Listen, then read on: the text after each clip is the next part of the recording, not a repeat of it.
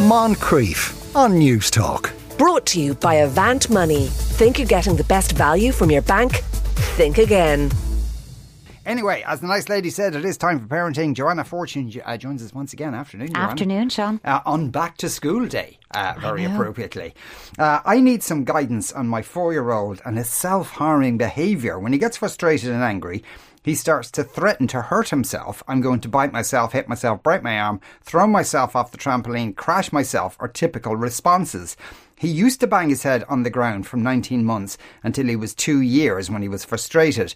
He had speech delay and didn't speak until around the time the banging stopped. So we assumed it was to do with the frustration not being able to talk. But now we think it may be more. He also has some sensory needs. We try to acknowledge his frustration, but ignore the threat. Sometimes I say, I would feel sad if you did that. Oftentimes when I'm very frustrated with him, I threaten to tell the guards, which he then panics about. Sometimes I can even say, work away, I don't care. On the occasion when he does bite his arm, I intervene by stopping him, by either shouting, restraining him, or sending him to another room under supervision. I know our responses aren't good enough, but we're at a loss as to how to manage this. We had him assessed for autism, had intervention from speech and language, occupational therapy, hypotherapy, cranial sacral therapy, all from the age of 2 to 3.5. He has done 2 years of preschool, was allocated an extra worker through AIM. No definite diagnosis, but I don't feel he fits into a category. We've tried to follow all the advice, but no one has provided us with consistent and persistent intervention. I just feel like my boy hasn't been understood by any professional yet. We have some mental illnesses in the family, so I want to address the difficulties now so he doesn't end up struggling in later life. God, there's a lot there. Oh, there's an awful lot there, isn't there? And I think, some of the stuff that when he's frustrated and angry, so we know the emotional, physical state that's underpinning his behaviour, or at least the threats of behaviour. He gets frustrated. He gets angry, and then he says, I'm going to do the list of things he says he's going to do, all of which are very proprioceptive, sensory-seeking stimulation behaviours. I'm going to jump, I'm going to throw myself, I'm going to fall, I'm going to hit my head. They're all kind of deep pressure input activities. So again, while you were going, I actually was in my head going, oh, you should talk to an OT. But then you go down and you say they have spoken to an OT.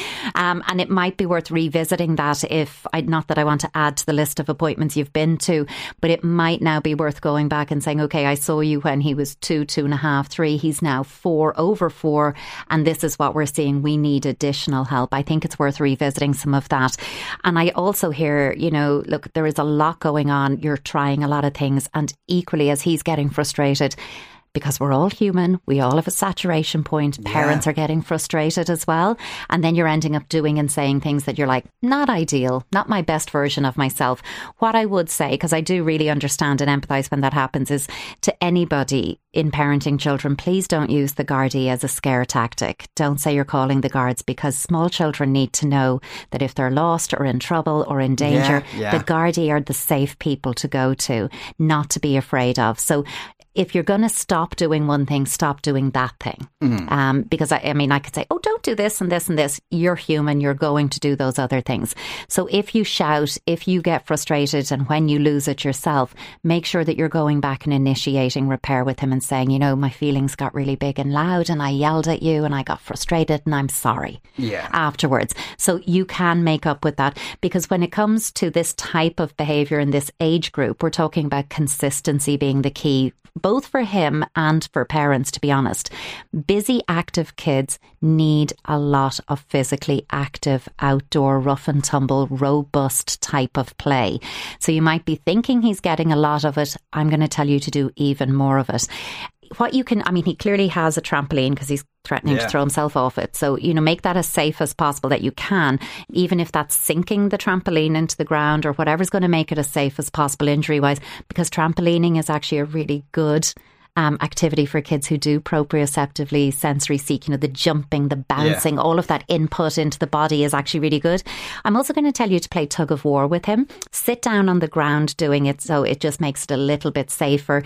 Put him seated in a way that his back is against the sofa or with cushions behind him. Get a scarf, a simple little scarf, and just tug it over and back. And when you pull him over pull him into a tight squeezy hug. So you're getting a lot of that deep pressure input.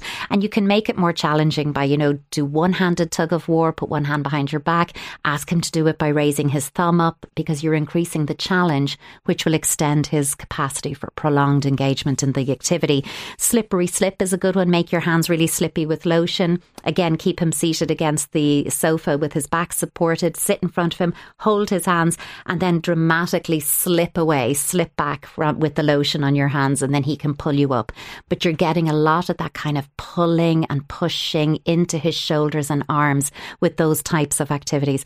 Balloon body walk is a good one. Get a balloon and tell him no hands can touch it, but you're going to put it between your tummies and take it for a walk around the room. Because what that does is it gets him close to you, but with a body boundary. He's not too close, but not too far away. And in that way, he's moving with you, in sync with you, and it's very co-regulating. So just some play activities that can really address a lot of this, particularly in the aftermath when you are doing that repair. I would suggest as well you get a book. It's Molly Potter. I've mentioned it here before because it's a really nice one for this age group. How Are You Feeling?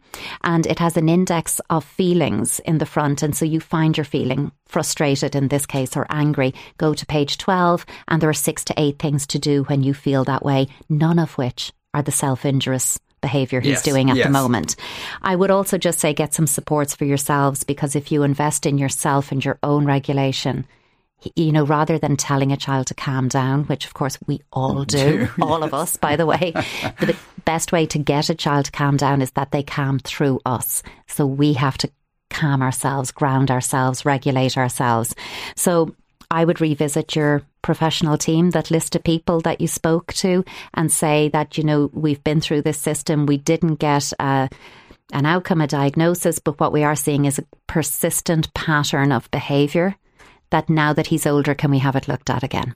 Yeah, because it sounds like that this parent is kind of convinced there's something wrong, but no one can tell them what it is. No, it's not. And I think, there are some, couched in here as well, there is some safety concerns for this little guy, that he's doing things that may not be safe for him. And that's really fear activating in all of us as parents. Yeah. So, when we're motivated and by fear and anxiety ourselves, we are definitely not the best version of our parent selves, because we end up acting out of that fear, which is exactly when we shout, we yell. It serves us well, by the way, if your child is about to run across the road and you get a fright and you roar at them and it stops. But if that's happening over and over and over at home, it stops being helpful. Yeah, indeed. But it mightn't be a major issue. There mightn't be a diagnosis. No, not at all. Like, he's still only 4 years old. He's very much a developing system. He's still very much co-regulating. He's not self-regulating. I think, the list of activities I mentioned there's a lot you can do.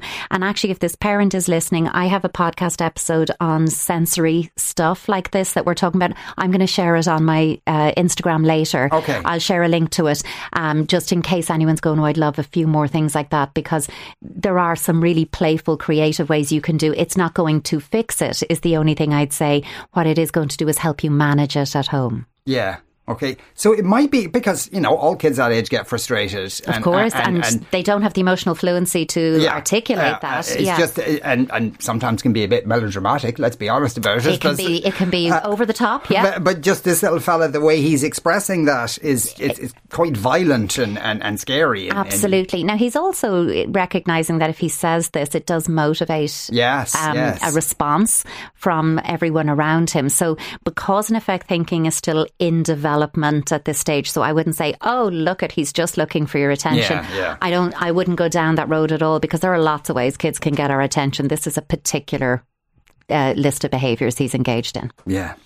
My son is 18 months old, and we're learning he has the arm of a baseball pitcher. He throws everything, his beaker, his toy piano, his cards, etc., and always with full force. He's also started to aim, we think, so he's throwing them at his sister, the dog, Grandad. It's never with malice, but it's like he enjoys the crack and the reaction, and it's how he's communicating or interacting. We've tried ignoring it, we've tried warning him with no, don't throw, and he raises his arm. Sometimes this stops him, but often not. We've tried saying bold, ensuring him that his sister is upset if she gets a belt of something. Nothing seems to prevent it. I know it's probably normal. We are at the stage of avoiding bringing him into cafes or play dates with his sister because he's likely to hurt someone or break something. What can we do? I know. I mean, if he was 4.5 doing this, we wouldn't be laughing. Yes, yeah. But you know what it is? It's this little guy, and everything you're doing is right. You know, you're saying, no, don't do this.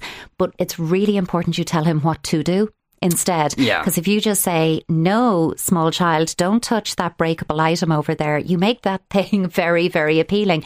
If you tell him what to do instead, equally showing him his sister's upset, he can see, gosh, poor her, she's upset, but he doesn't have cause and effect thinking yet. So he's not going, oh, she's upset because I hit her with that thing, it caused her pain. That's not there yet. So you're going to, it's not that you're doing the wrong thing, it's just it's not going to land. So just manage your expectations about that. I mean, I'm going to unhelpfully say, you know, it is a developmental milestone, this throwing stuff. And I say that's unhelpful because if it was my house that was getting trashed or other people, you'd be like, well, I still need to do something, and you do. But it is a developmental milestone insofar as little kids are very working out that hand-eye coordination. It sounds like he's pretty good, by the way. The aim that he can say, it's you I'm hitting, and get it there. It's also helpful for motor skills. It's one of the ways our little children explore their world, their environment. They're working out what's heavy, what's light, what flies faster than another thing, what bounces, what doesn't.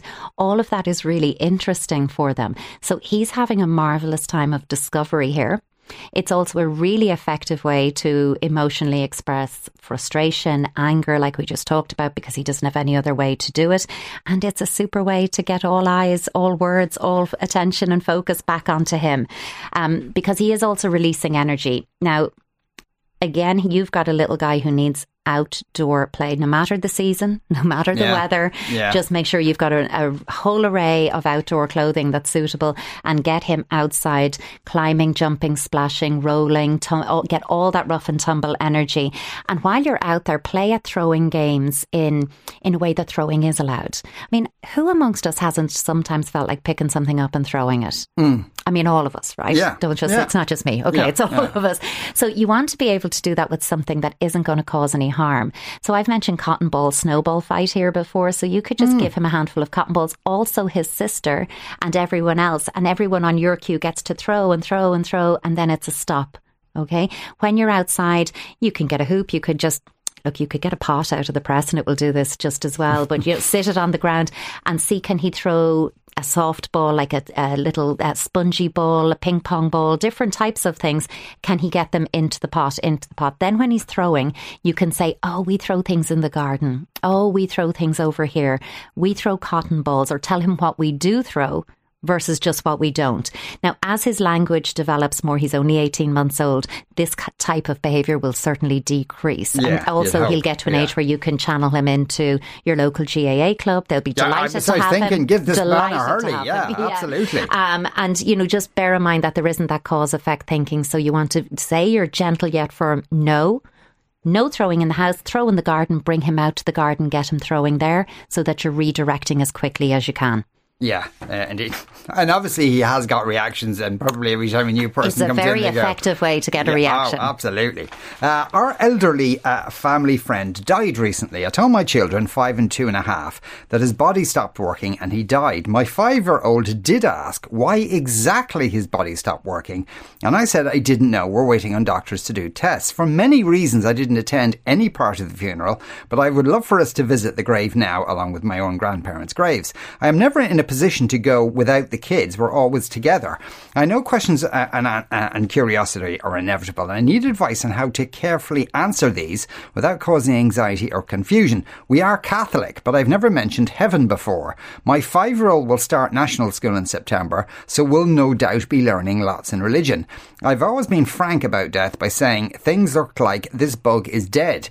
His body stopped working and moved on. However, I'll admit that even now I struggle with the concept of being put in the ground after death, and I become overly emotional when I hear someone has died, close or not.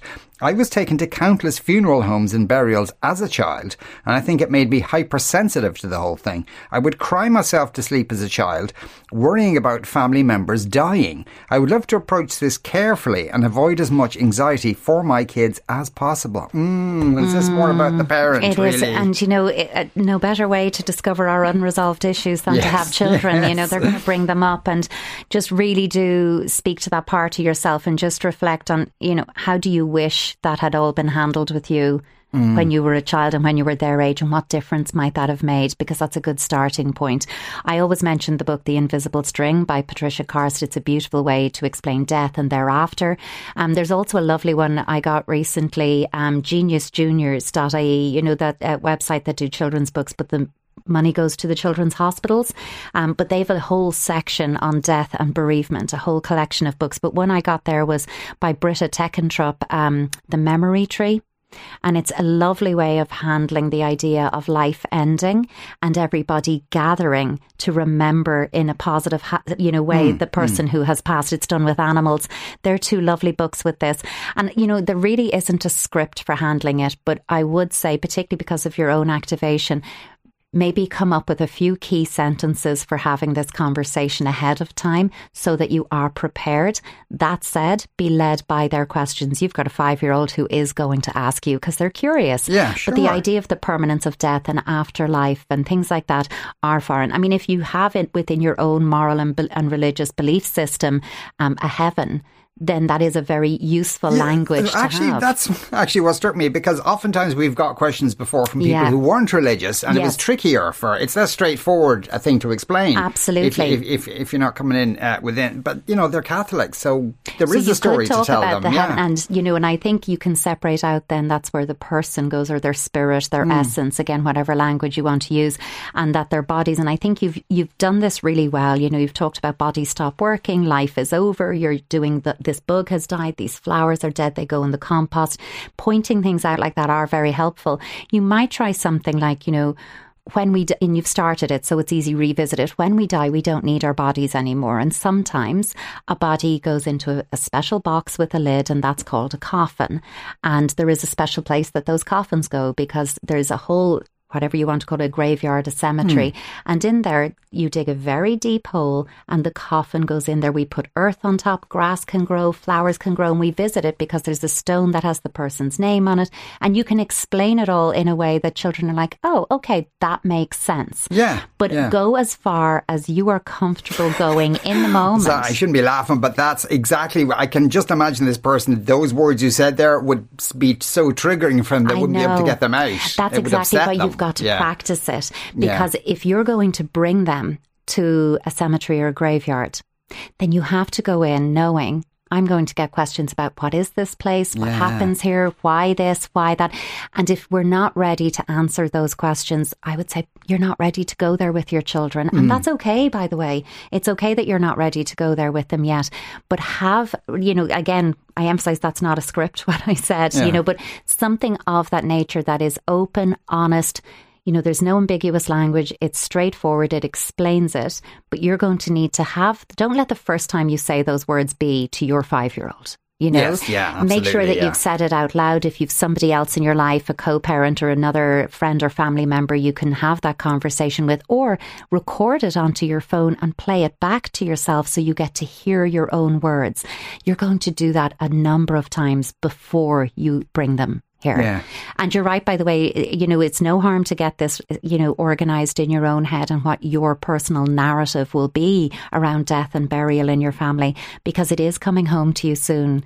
Via religion. They're going to be learning things. I mean, a lot of, early years religious education is about kindness and sharing and inclusivity. And, they're different themes. It's not straight into death and burial, but these things come up, and I think be prepared to get ahead of it, but get comfortable with what is an uncomfortable conversation. So as comfortable as you can get with it. Given that it's, as you said, probably maybe an unresolved trauma or something, because they did mention going to a lot of funerals when they were a child. Would some counselling help for them, perhaps? It can be really helpful. I think particularly because, and again, it's amazing, when words can paint a picture in your mind, but taken to funeral homes and burials and wakes, it's the idea of maybe having viewed some dead bodies without Yes, anybody actually saying to you as a child beforehand, preparing you for what you were about to see, preparing you afterwards to process and learn from that and integrate it, but just leaving you alone with what is actually a very overwhelming experience without someone breaking that down and helping you understand it.